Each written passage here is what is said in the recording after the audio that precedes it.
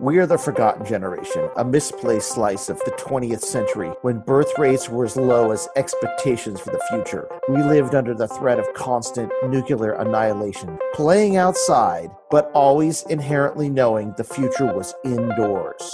We are the second half of Generation X. We were some of the first to play video games, program home computers, and record CDs to cassette mixtapes. Our generation was nourished by new wave, imperfect punk rock, and John Hughes movies. We built Web 1.0 from the ground up using our childhood 8-bit and 16-bit programming skills. They call us Gen X.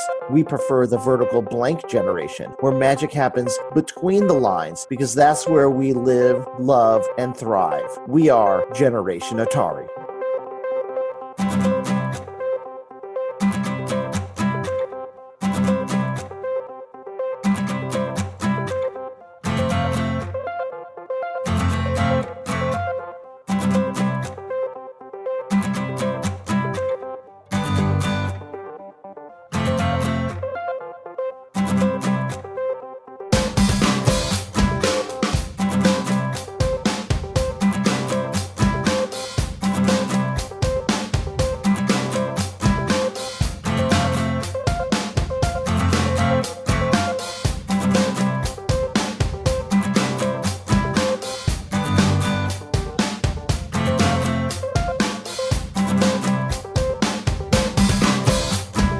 It always seems to happen that I'm not home when the big news arrives. For instance, in 1982, I was camping on a river in a makeshift campground named Stumbletown with my dad and brother, panning for gold when Ross Perot suddenly left the presidential race. He was the first politician I cared about, and I was devastated. Likewise, in the summer of 1984, I was on a trip from Los Angeles to Santa Clara with my mom and brother when the news came through that Atari had been sold to Jack Tramiel. We were at my uncle's house, and I recall the exact words he said to us. He was a Commodore computer fan, and he knew much about the shenanigans of ex-Commodore CEO Jack Tramiel. Jack Tramiel will ruin Atari, just like he ruined Commodore, he said.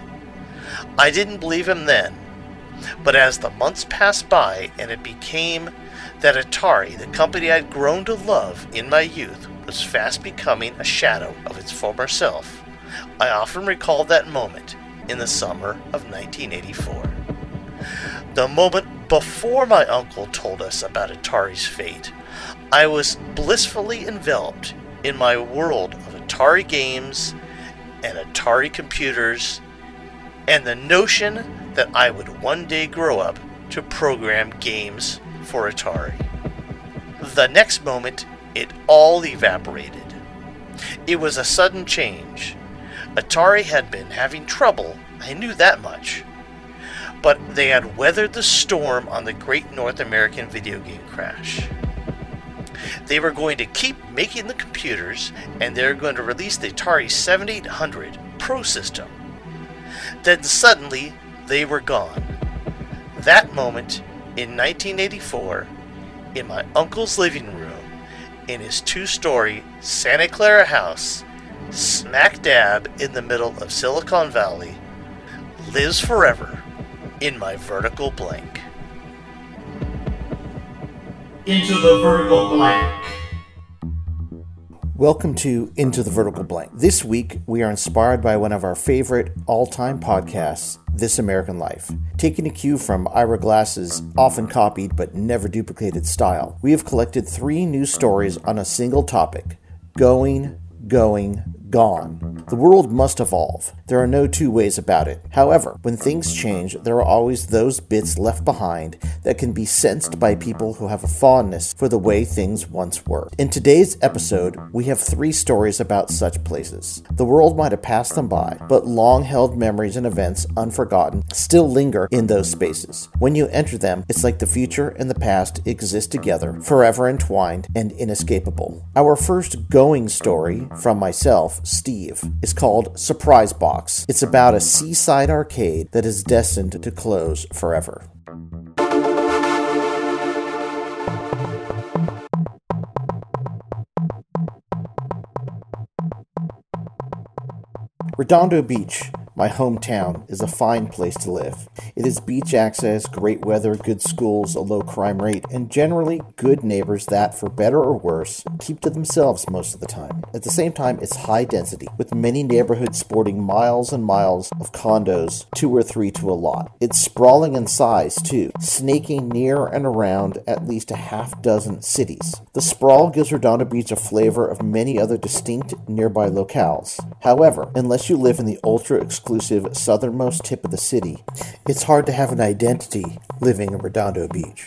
It's not the party town of Hermosa, the exclusive hills of Palos Verdes, the rich enclave of Manhattan Beach. It's not the working-class Lawndale, the land of corporate headquarters like El Segundo, or the hyper-suburbia of Torrance. It has a little of all those things, yet feels like none of them at the same time. Like much of America, Redondo also has a dying indoor mall, and it also has a waterfront, the Redondo Beach Pier. If you've never heard of it, that's because there's not too much there to make it stand out. It was used as a filming location for the TV show Riptide in the 1980s. Remember that show? It starred Perry King and Joe Penny and Murray and a robot. You don't? It only lasted 2 seasons. It was a rare semi-success, semi-failure by mega producer Stephen J. Cannell. Maybe a good allegory for the city itself, now that I think about it. Ever since I was a kid in the 70s, the Redondo Beach Pier had been known as a place to watch yourself. What did lure us there, however, was a sizable seaside arcade named the Redondo Beach Fun Factory. The Redondo Beach Fun Factory is not really a beloved local landmark. Instead, it's a bizarre seaside amusement emporium covered top to bottom in random ephemera, signage, and a creepy paint job. It has a working tilt-a-whirl, but otherwise is filled with partially functional and non-functional games. When I was a kid, I was never allowed in the Redondo Beach Fun Factory alone. I recall my dad taking us there once, in like 1975, after a meal of fried clams at a restaurant next door. There might have been a few arcade games, but I never noticed them. Instead, we went to a row of mechanical coin-operated ride-ons. I remember my brother and I taking turns on a mechanical lion before we were rushed out the door to the other side into our car. What I recall from the short time walking through from one door to the next was how dangerous it all felt. Later in the 70s, my mom would take us there for a few minutes on lazy summer days. She'd exchange $1, and my brother and I would choose a couple games wisely, my mom watching us like a hawk to protect us from predators before we hopped the dime bus for a ride home. In the height of the gang era of my teens in the 80s, we avoided the place for fear of our lives, as it was rumored to be owned by a local chapter of the Crips, and turf wars with the NSR gang of North Redondo Beach were the stuff of legend. Back then, at least most of the games worked. These days, it's as dirty and in your face as a Dave & Buster's is clean and surreal. But then, the Fun Factory is also real. It has a very tactile physical nature to itself that is compelling, at least for a short visit. For instance, the tyranny of tokens and chips never held a grip at the Redondo Beach Fun Factory. Every game uses actual quarters. There's no mysterious exchange rate hidden on debit cards and in token exchanges. Here, you know exactly what you're getting. And the games are cheap these days,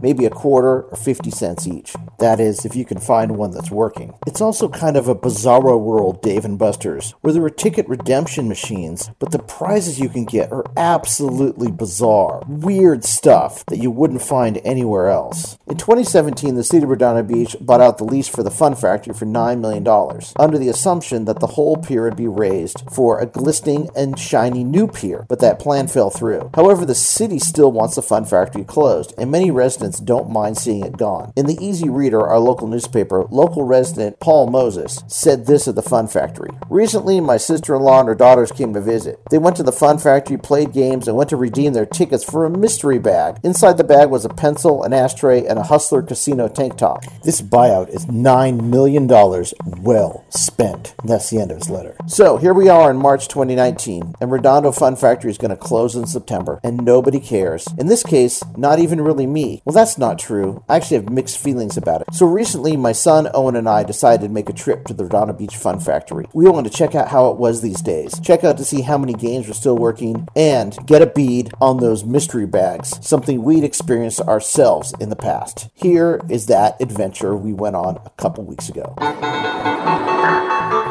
Owen's tying his shoes right now. We are at the Redondo Pier, planning to go to the Redondo Beach Fun Factory. But I'm wearing Doc Martens, and for some reason their laces are way too short. So, how many times did we go to the Fun Factory when you were a kid? I recall going to the Fun Factory at least like 10 times. What do you think of it? It smells a lot like fish, which is cool, so I don't like fish. But it does have this really cool horse racing game. I remember playing where you have to like throw balls up into this thing, and then if you get it in the right one, the horse moves further. It has a lot of classic games in it, doesn't it? Apparently, according to the website, everything is for sale right now because it closes in September, and they're trying to renew their lease, but it's not going to happen. So we're going to go see what condition everything is in the Fun Factory. I wonder if they still have the same dinosaur eggs from when I was like 5 years old. Remember the chicken with the chicken eggs that hatched? Like you would pay $0.25 and they'd come out? Yeah, I remember those. Cool. We're going in there now. There's an old Fun Factory neon sign in like primary colors that's really creepy, but also looks really cool. So the side of the building that's closed is actually kind of creepy, right, Owen? I mean, this place has always been a little creepy. It's pretty creepy. The Fun Fish Market smells so much like fish, and I don't know how fun it is. And it's connected to the Fun Factory, so it makes the Fun Factory smell like... fish. Fun fish. Exactly. Fun Fish, Fun Factory. Okay, it looks amazing in here. All of the signs are like, I don't know, they're like ancient signs.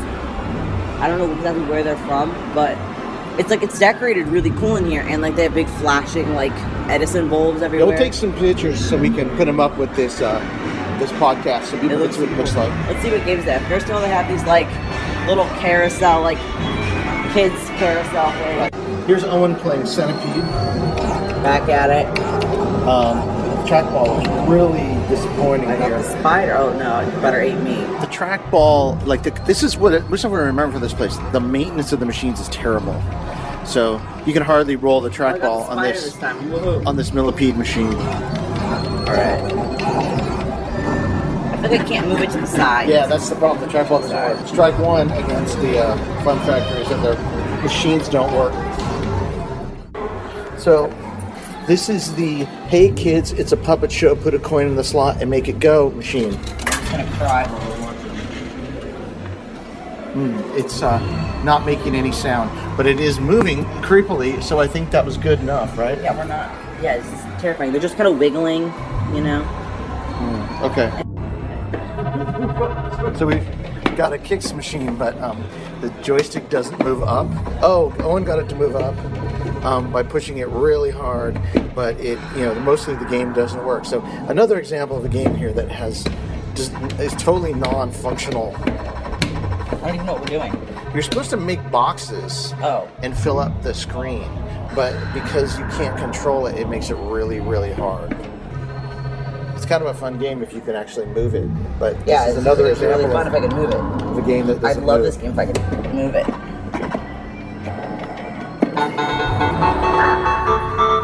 We just played the water squirting game. For 25 cents. It was 25 both of us, and Owen won, so Yeah. that was cool. Now we're going to try some skee ball.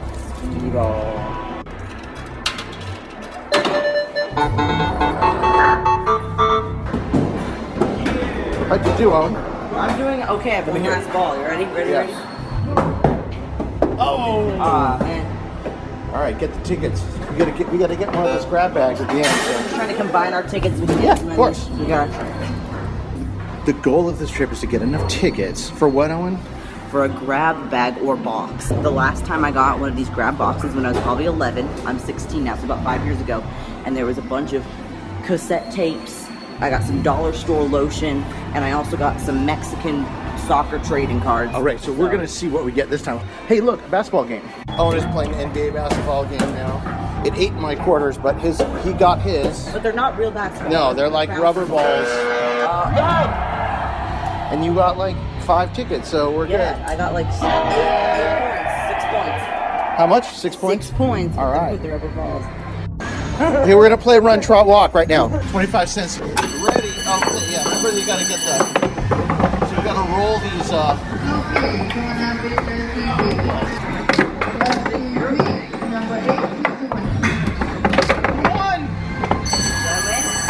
I don't know. Oh, you won. All right. Yeah, Thank you. Owen won the horse racing game. I love the horse racing game. It's my favorite. All right, we're going to examine the prizes right now to see how many tickets we need to get a grab bag, which are the most amazing things. So the small prize box is 5 tokens, and the big one is 10, and the huge one is 30. I think we should go for the 30. We need to go for the 30, but that's a lot of tickets. We need to go play some more. Yeah. All right, let's go do that then. Owen is playing Deal or No Deal. We're right next to the actual Tilt-A-Whirl here. Oh, in the corner over there, there's a bunch of classic games. I gotta go try those out. Open 5 cases. 5 cases. Okay, which ones do you want to do? Let's do 1, 2, 3, 4, 1, 2, 3, 4, 5. Yeah, just do an order. 1, 2, 3, 4, 5. Exactly. 2. Keep it low. Do not break. That's Yeah, that actually worked out. We can get 200. Nice. Okay. Still get 200. Owen wants to try the claim jumper game where you try to get here. Go for it. Okay, sir. I'll give you 2. See if you can win some tickets for it. Meanwhile, I want to play their classic Namco 20th anniversary Galaga Pac-Man. You got it in. I don't know if you get anything for it. I don't know if this machine even gives anything. I don't know. Oh, no, this is all. No, the Galaga machine doesn't work. Most of the classic games here are not in operational. Centipede is messed up. Everything's messed up, unfortunately. Most all the classic video games are in terrible condition. So Dave & Buster's now has a ton of these token dropping machines where you try to knock the tokens off and win credits. They're half as rigged as these. Here at the Redondo Beach Fun Factory, they have these ones from the 70s that use actual quarters, and they're really rigged badly. Like the accuracy is way off. I remember people playing these in the 70s obsessively, but we tried it. It's not worth putting any more quarters in. So here's a really bizarre machine that says Deal or No Deal on top. It's like the top of a Deal or No Deal machine. Then it's a glass case called Clean Sweep, which looks like it's a grabber game, but it has old crappy DVDs in it from like the 99-cent store. I have to take a picture of it. It's an amazing piece of folk art, arcade folk art. So we're trying a game called Goofy Hoops where you try to catch 10 balls and get 250 tickets. Who knows what's going to happen? All right, we're going to try this right now. Right. Do the quarters actually go in? Looks like it's going to work. Got to catch them. Oh, no. Oh, you got one. Oh, this is actually kind of fun. Come on. Oh, yeah. Got another one. Come on, Goofy Hoops 3. You got 3. Pretty fun. 3 tickets.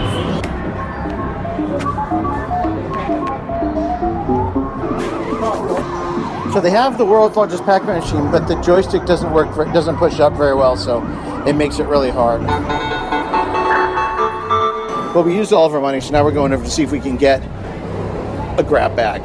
What's it? The prize box. Okay, let's go see.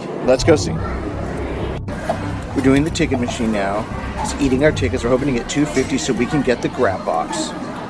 Well, we only need 125, which we have. We have 125. Get a small grab box. Are they only 25 each? They're 125 each. Oh, because they're 25 tickets per token? Yeah. Oh, so if we have 250, we can get the big grab box, though. Yeah. You know what that's going to be? Even more lotion. Down to the ticket thing coming out. What do we got? 155. 155. So we did get the 250. We got the 250. We can get the big grab box. Let's do it. All right, Owen, what did you get? So we got a white medium grab box, and we got a yellow and a dragonfly Brittany pencil. What were the other names? We had Brittany, Ashley, or Morgan were our choices for the one token prizes. All right. They're all 90s names, right? Yeah. Okay. Brittany, Morgan, or Ashley. Let's get into this grab box and see what it is. There's one item in. There's several. Okay. Oh my! What is that? We have. That is a macrame a glove. It is a clean. I think it's a cleaning glove. It's a cleaning glove. It's a Bubba BG glove. for dusting. I think it's a dusting glove. It's a dusting glove. What else is in there? Okay, let's find out. Okay. I think it might be like a bag or a shirt. I don't know. Open it up. I think it's a bag. It's a bag of some tote bag. Is it underpants? Is it a skirt? No, it's like they're like gas station pants. They're like mini pants. We have to put Mini pants. There's a pair of silky mini pants. I think they're supposed to be like some. Okay. Asian. Or is it like Hawaiian? Hawaiian? I'm not sure. What else you got?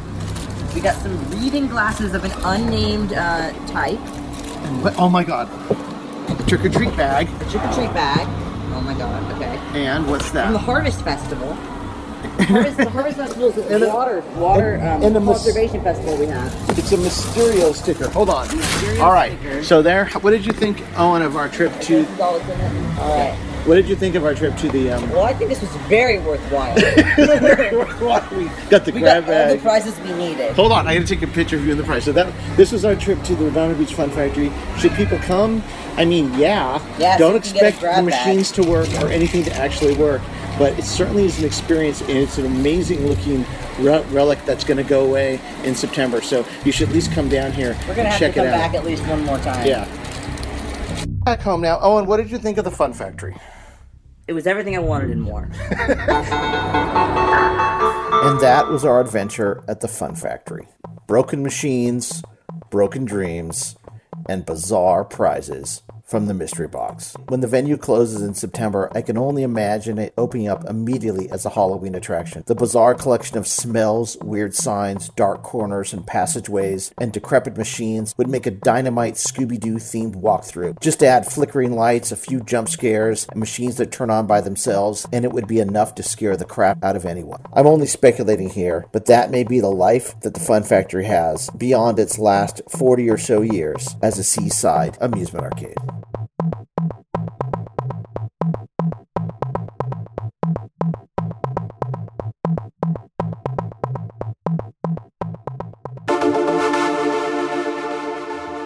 Our next going story from Jeff is called The Magic Basement. It's about a once mighty retail establishment that is now on its last legs, but still fighting to stay alive.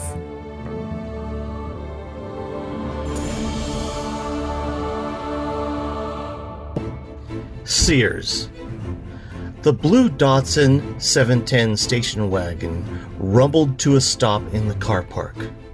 The metal doors squeaked and groaned violently as the Fulton Six from Manhattan Beach piled out of the car and into the sunlight of the Torrance, California Del Amo Mall Annex parking lot. Steve and I were let out of the rear compartment by our mom. Our sisters each climbed out of their respective left and right rear doors. Dad came around the back and helped Mom get the two of us, and we all dusted off and straightened our clothes and walked across the parking lot toward the west-facing entrance to what was the first mega store in the area.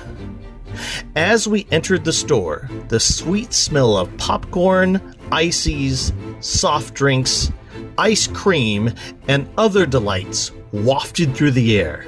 This was the usual highlight of the trip. Steve and I would get to pick out a snack at the end of the trip after our family members searched and found their Sears-branded items that sold for 10 to 20% less than at other retailers. Directly behind the popular snack stations were the tools. Dad thumbed his nose at the Sears tools and called them Craftsman, a play on the Craftsman brand that Sears put on what he said to be cheap knockoffs of Stanley and other tools he preferred. What is now a single mall that encompasses 2.6 million square feet was then a series of 3 smaller mall segments, the southernmost being a Sears and JCPenney annex. This would later be connected to the 2 other mall segments into what is considered to be one of the largest malls in the USA. The northern part of the mall, the cool part, contained a small carnival of pleasures for 2 7-year-old boys, a movie theater, some incredible caramel corn stands, a J.J. Newberry with inexpensive toys, Star Wars cards, and candy, and even a lower-level Aladdin's Castle arcade across from a McDonald's. The arcade had bumper cars and a burgeoning collection of the latest arcade video games. It was also dark, filled with surly 70s teenagers, cigarette smoke, loud noises, and heavy metal music. We were not allowed to go into the arcade by ourselves, but we did get to try a couple games every once in a while on the periphery. Every now and then, if one of our parents was feeling exceptionally generous after a meal at McDonald's, we were each given a quarter to try out the Pong or the Avalanche machine that was right outside the scary, dark arcade's borders. But this day, we were in the southern part of the mall, far removed from the cool portion, stuck in a place that seemingly advertised all kinds of fun stuff in its holiday wish book, but somehow hid those same items when trying to find them in the store. So essentially, Steve and I were always bored during a trip to Sears, unless Dad was looking for sports or camping equipment. But not today. Today was different. Dad was looking for some HO or N-scale train parts that he had seen as advertised at Being at Sears. And because he really wanted Steve and I to get into building with something other than Legos, as he called them, he was excited to find train items listed in a local store. I could see the frustrated look on my dad's face as he searched the store, his two young boys in tow. He didn't see anything other than tough skins and other Sears clothing in departments beyond the tools and sporting goods. Once he was completely frustrated, he begrudgingly asked one of the employees where he could find the hobbies section. This was a revelation to us. Little Mouse and Big Mouse, which Steve and I had started calling each other over walkie-talkies when we played outdoor games at our house. We were stunned. Hobbies sounded like cool stuff. Sears had cool stuff? The employee directed Dad to a set of stairs that seemingly led down to a stock room, but was in fact something entirely different. A small sign right above the doorway said Hobbies, Toys, and Electronics. What? Little Mouse said back to me, Big Mouse, as we stared at the partially obscured sign. We had never known this existed. As we followed our father to the stairway and then into the bowels of the store, we started to see wonders that we had not seen at a Sears before. At the first landing on the stairs, halfway down, there was a bank of 5 coin-operated machines. One sold candy, one sold strange trinkets like a dog that smoked cigarettes, but the other 3 were video games. There was a machine where 2 cowboys squared off in a pixelated gun battle. We immediately recognized this as something that would pique Dad's interest, because it was like one of the Western films he might watch on a Sunday afternoon. The second machine was a broken Pong clone. And the final machine, the one that got our attention, the attention of Little Mouse and Big Mouse, pitted 2 players in a war through virtual space. This game was Space War. As we walked by the machines, Dad took a curious look at the gunfight machine, while Steve and I looked longingly at the Space War machine. Daddy, can we try this game? One of us asked. Let's look at the train stuff first, okay, boys? Okay, Daddy, we said back, in full hope that this meant that we'd be back up on this landing, trying to shoot one another in virtual space in a few minutes. Once we reached the bottom of the stairs, the old stock room opened up into a brand new toy, game, hobby, and entertainment paradise. Oh, it was sparse, with too many cheaply suited car and furniture salesman types trying to hawk TVs, but it had potential. The signs with names like TV games, board games, trains, models, paints and supplies were the ones we had never seen at a Sears before, and never all in the same store at the same time. It was an incredible spectacle for a couple of 7-year-old boys who had previously only expected popcorn and maybe an icy as a reason to visit Sears. Dad asked one of the pushy TV salespeople where the hobbies were located. He groaned and pointed up at a 1/2 empty set of aisles that were being stocked for the fall and upcoming holiday season. One look at the putrid HO and N-scale train selection, and Dad was angry. Crap! Always crap at Sears, he mumbled under his breath. No better than Radio Shack. The disappointment on his face was replaced with a smile when Steve said, Would you like to have a gunfight, Daddy?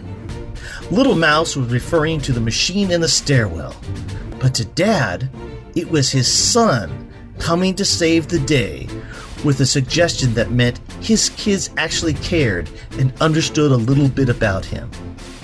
There was no way a machine with smoking dog figures, sugary snacks, or even space explosions was going to cheer him up.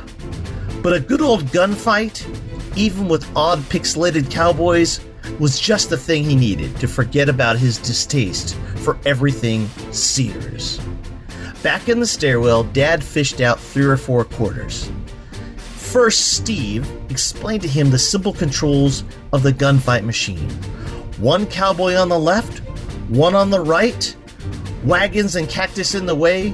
You have 6 shots, and you have to try and hit the other guy, Steve said as I marveled at how he could easily communicate with my dad in a language all their own, different than how Little Mouse and Big Mouse talk to one another, and far different than I was able to talk to my dad. Steve, of course, shot and killed the old man a number of times before he fished out a couple more quarters and asked if we wanted to play the space game. Little Mouse and Big Mouse started up a game of Space War by pressing a number of IBM's Electric-style buttons on the cabinet and chose a game variation where we could warp off the side of the screen and had a gravitational sun pulling us into the center. I chose the Star Trek-looking ship, which Dad immediately recognized, and a smile came across his face. And Steve chose the triangle-style ship. The controls were a series of buttons, not unlike a PC numpad, pretty unwieldy and difficult to manipulate with tiny 7-year-old fingers. But we made the best of it. Steve struck first. He was able to, if not master, then get a hang of the controls right away. While I thrust it into the sun and kept spinning until death, Steve hung back and fired at my tiny Enterprise with astonishing accuracy.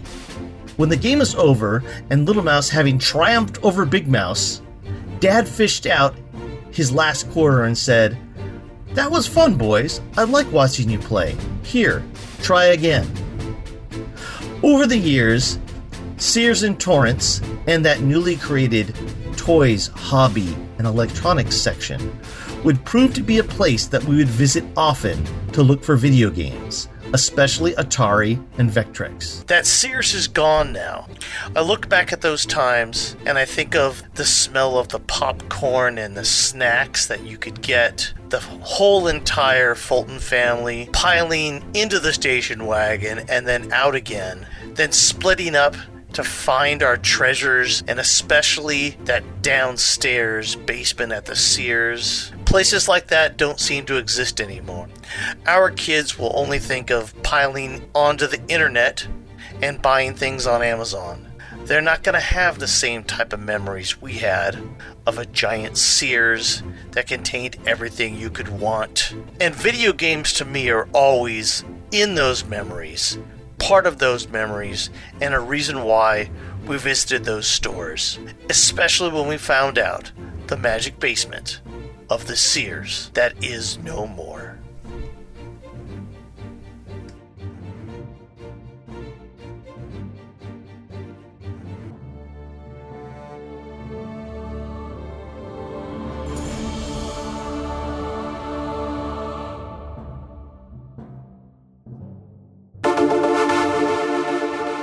The final piece, a Gone story named Terms Not Disclosed. From me again, Steve, talks about a certain restaurant from my youth that has disappeared and may never come back.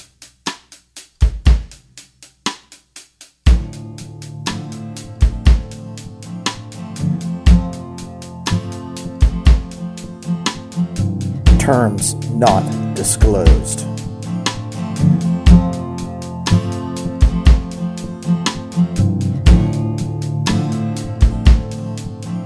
There is something significant missing on the restaurant landscape these days, at least here where I live, the classic pizza parlor.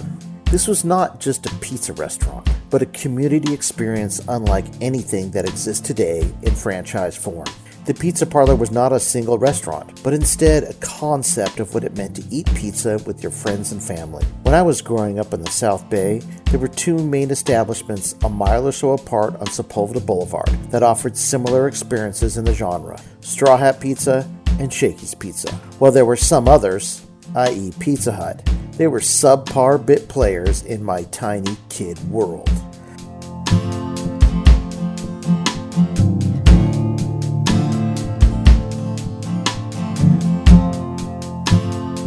The concept of the Pizza Parlor went something like this: a huge, dimly lit communal room filled with long wooden tables and benches and a selection of potential entertainment: silent movies, a player piano, a stage, a mechanical horse, and arcade games.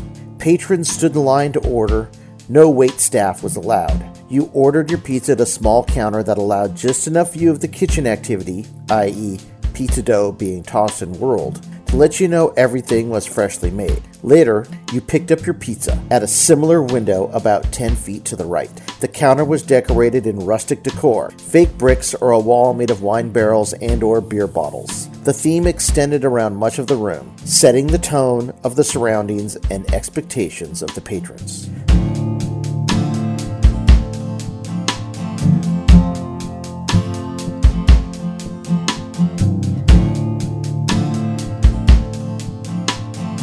The two main items available at the Pizza Parlor were pizza and beverages. The pizza was pretty much self-explanatory but varied by establishment. The beverage situation, however, was fairly unique. Adults would order pitchers of beer and kids would emulate them with glasses of root beer. If the kids were really lucky, they would get a pitcher of root beer themselves. Soft drinks were never all you can drink, so the pitcher was the next best thing, and it was very special indeed. Getting a pitcher of soft drinks was just about the coolest thing that could happen for a kid at one of these places. There was something uniquely 70s about this beverage situation. At the time, it was fairly common for some adults to get very drunk with their kids in tow. The occasion did not matter. Birthday parties, soccer picnics, softball team dinner, the protocol was generally the same. These places were not Chuck E. Cheese's where parents avoided the food and chased their kids for 2 hours. The amusement scattered around the place lured kids away while their parents did their own thing.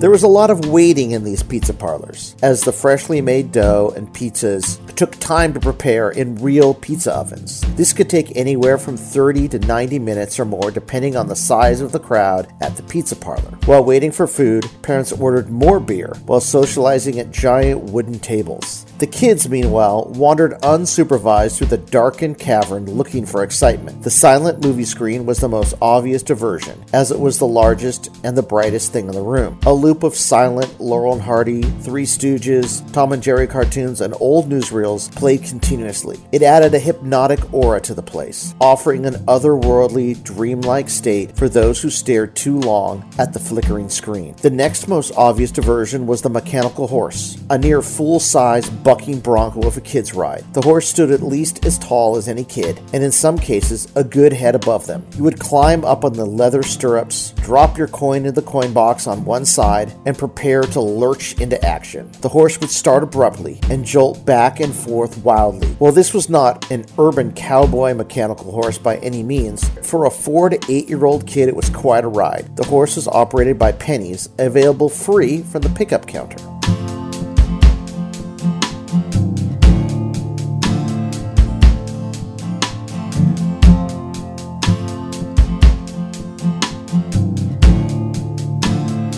What was not free, however, were the video games. The Pizza Parlor was a major source of new video games in the late 70s and very early 80s. Their blinking screens punctuated the dimly lit interior, creating excitement in the kids with quarters burning in their pockets. Asteroids Deluxe, Missile Command, Gorf, Dig Dug, Donkey Kong, Pac-Man, and many others all made their local debut at one of our pizza parlors. There were also older games, like electromechanical baseball, shooting galleries, and trivia contests, still hanging on in the video game age, trying to wring every last coin possible. Together, the mix of old and new offered a rare flavor that was hard to find elsewhere.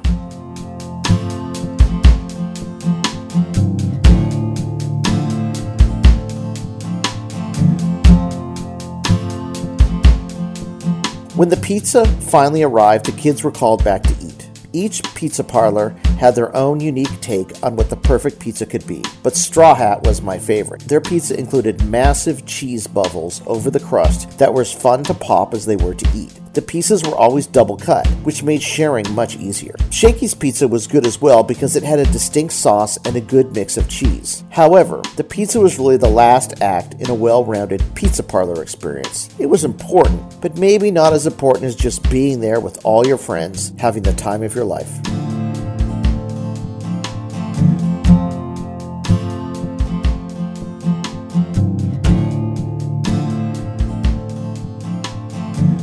Sometimes, if you were really lucky, the silent movies would turn off and the little stage would come alive with musicians. Often the pizza parlor was home to local bluegrass and country artists who would play weekends and weeknights. Live music added to the dark communal atmosphere for a truly memorable experience. In many cases, the adults would have just as good a time as the kids, and no one really batted an eye or made a suggestion that maybe the mix of kids' games, silent movies, live music, and a liquor license were not the most appropriate combination. It was just the way it was. Sometimes the kids were invited into the act. My wife, for instance, as a little girl in the early 1970s, while at Straw Hat with her young and outgoing parents, was called up to sing on stage with local bands, a memory she still holds dear to this day.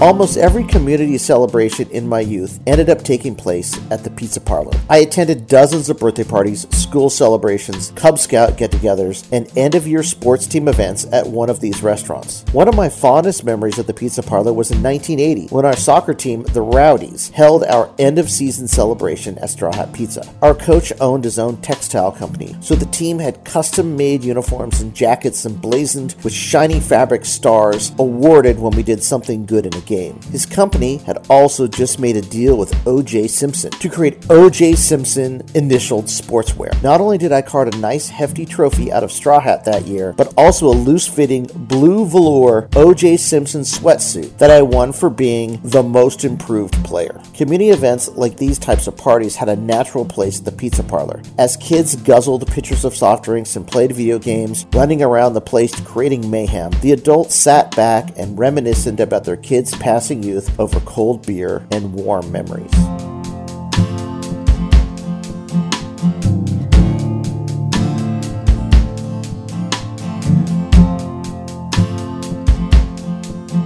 In 1977, PepsiCo bought Pizza Hut and went on a tear, buying up all the similar restaurant locations on the East Coast. By the late 80s, Pizza Hut had become a behemoth in the East and was ready to swallow the pizza business on a national scale. Their next target was out west, and only Straw Hat stood in their way. The Straw Hut Pizza website in 2009 said this: by the mid-1980s, Straw Hut Pizza was regarded as the dominant pizza restaurant in the western United States, as the Pizza Hut chain was trying to establish a market presence in the same area. Pizza Hut made a move to eliminate a major stumbling block to its own expansion by purchasing all company-owned Straw Hat Pizza restaurants in 1987, thus removing its prevailing competition. Pizza Hut was never a favorite in our neighborhood. The pizza was just okay, but they had a different attitude about eating it. They had waiters, tables with chairs, booze, and a menu that extended far beyond what a traditional pizza parlor offered. There was little of the communal atmosphere of the pizza parlor at Pizza Hut, and while they had some video games, you'd be hard-pressed to find any kind of mechanical horse, silent movies, or live music stage inside one of their establishments. No one I knew frequented the local Pizza Hut very often. It was just not the place to go to be with other people. However, with the mighty wealth of PepsiCo behind it, Pizza Hut became unstoppable. Within a couple years, the local Straw Hat was consumed by this effort and turned into a Pizza Hut. There was no community outcry. It just happened. Large multinational corporations felt they knew what was best for the concept of pizza parlor, and its name was homogenization. The local Shakey's stayed around a year or so longer than Straw Hat, but it didn't last long either. All of the Shakey's restaurants in the USA were sold in 1989. From the New York Times, February 10th, 1989. Shakey's Inc., the domestic division of Shakey's Pizza Restaurants, has been sold to Indo-Pacific Holdings of Singapore, the company said, terms not disclosed.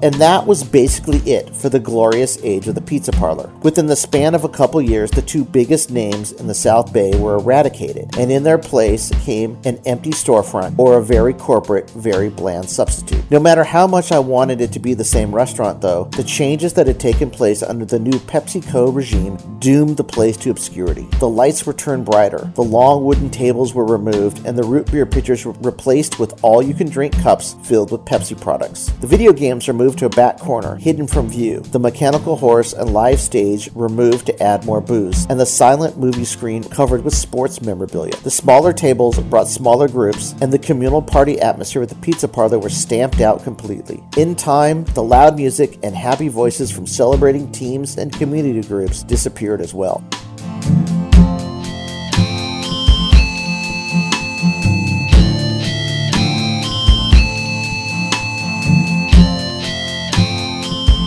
Like a consumer zombie from Romero's Dawn of the Dead, I still frequented the location of the Straw Hat Pizza often after it was converted to a Pizza Hut. In the early 90s, my future wife and I went there every week to play our favorite pinball game, Machine Bride of Pinbot, but we hardly ever ate the pizza. Still, it was hard to be there for very long without getting too nostalgic for the pizza parlor of my youth. Memories hung around the place like residual spirits, magically implanted into the walls by the sheer volume of joy the building once held.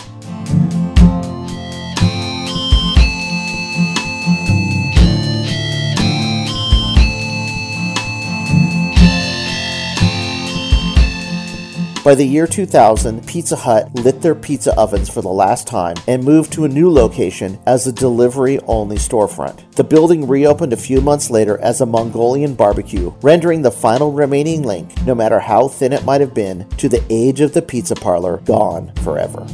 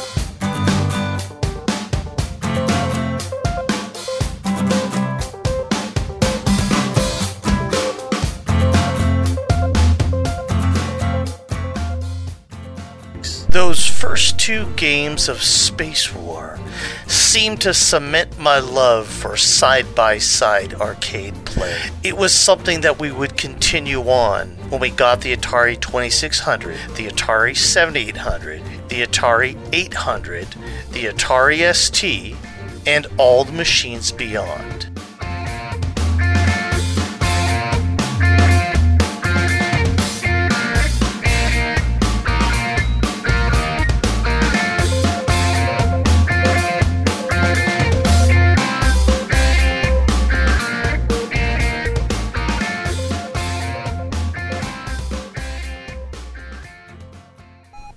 Next frame calculated. Prepare to write new data. V blank ending.